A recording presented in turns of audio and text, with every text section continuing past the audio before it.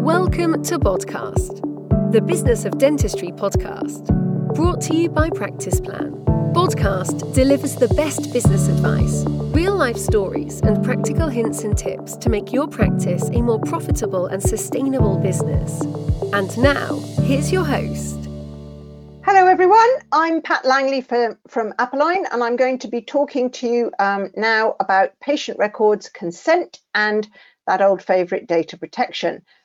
Patient records. So the GDC requires dental professionals to keep records that are accurate, comprehensive, complete. They need to be attributable, so we need to know who's written them. Obviously need to be able to read them, and they need to be completed at the time you see the patient. And I think, one of my absolute hobby horses is that we must keep excellent clinical records. Okay, so what do we mean by excellent, and how much information is enough? And you need to know how much is enough for you to keep for your clinical records, and how much is enough to give the patient for them to make an informed decision so that they can give valid consent. And speaking of valid consent, I think there's quite often a bit of confusion about what valid consent actually is. And it's just consent that's given by a patient when they have enough information on which they can base their decision. Bear in mind it can be withdrawn at any time. Bear in mind also that it is really wise to reconfirm consent. So, for example, we're going to do the second part of your root treatment today that we started last week. Is that okay? You also need to explain any treatment changes and get the patient's valid consent to that. Now, I think we've all often heard the often repeated phrases of good records, good defence, poor records, poor defence, no records, no defence, and things like if it's not recorded, it didn't happen. And sadly, many dentists only find out how important this is when it's too late.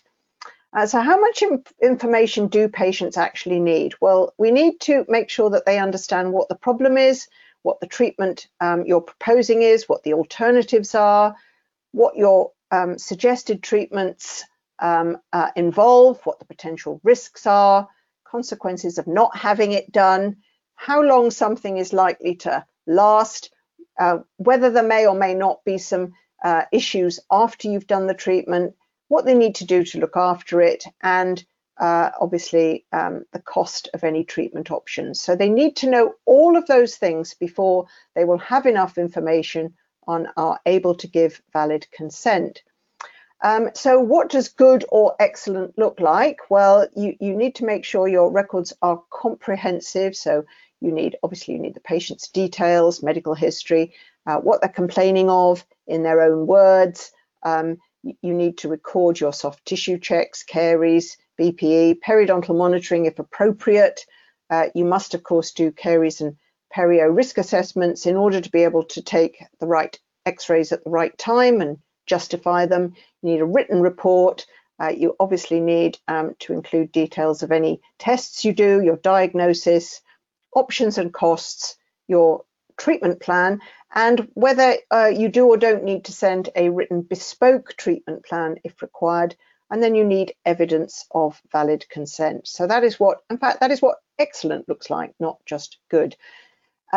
But I think that it's also really important to stress what keeping excellent records doesn't mean. So it does not mean writing War and Peace length records, using pre-populated templates that it's very easy to forget to personalize to the patient. It also doesn't mean writing records, reams and reams of records in preference to communicating with your patients and building good rapport. It also doesn't mean writing your records up later. And all of these things are really, really important to bear in mind. So keeping excellent patient records during the pandemic, we also need to think about whether we need to do anything additional, and you do. So you need to do a patient risk assessment for every patient and keep that in their records. You need to record the justification for doing an AGP, which is particularly important if you're treating a patient who is in one of the high risk categories. You need to record the fallow time and the justification for it, and you may be called upon to justify what you did and why you did it at a later date. So recording this in the patient's records will give you the evidence that you need. And data protection and GDPR, obviously we now have the UK Data Protection Act and all the requirements of GDPR, which we got endlessly obsessed with back in 2018, are included in the new Data Protection Act. Particularly important at the moment when you may be referring more patients, perhaps for treatment outside the practice. Make sure that you are referring patients, when you're referring patients, you do it securely. Also important is to remember and make sure that you complete the Data Security and Protection Toolkit every year. And this is something that most or pretty much all dental practices should be doing, and it should have been completed by the 30th of September. And if you need any help with that, then at Appeline we are really, really willing and able to help you with that, and we have a training course on it.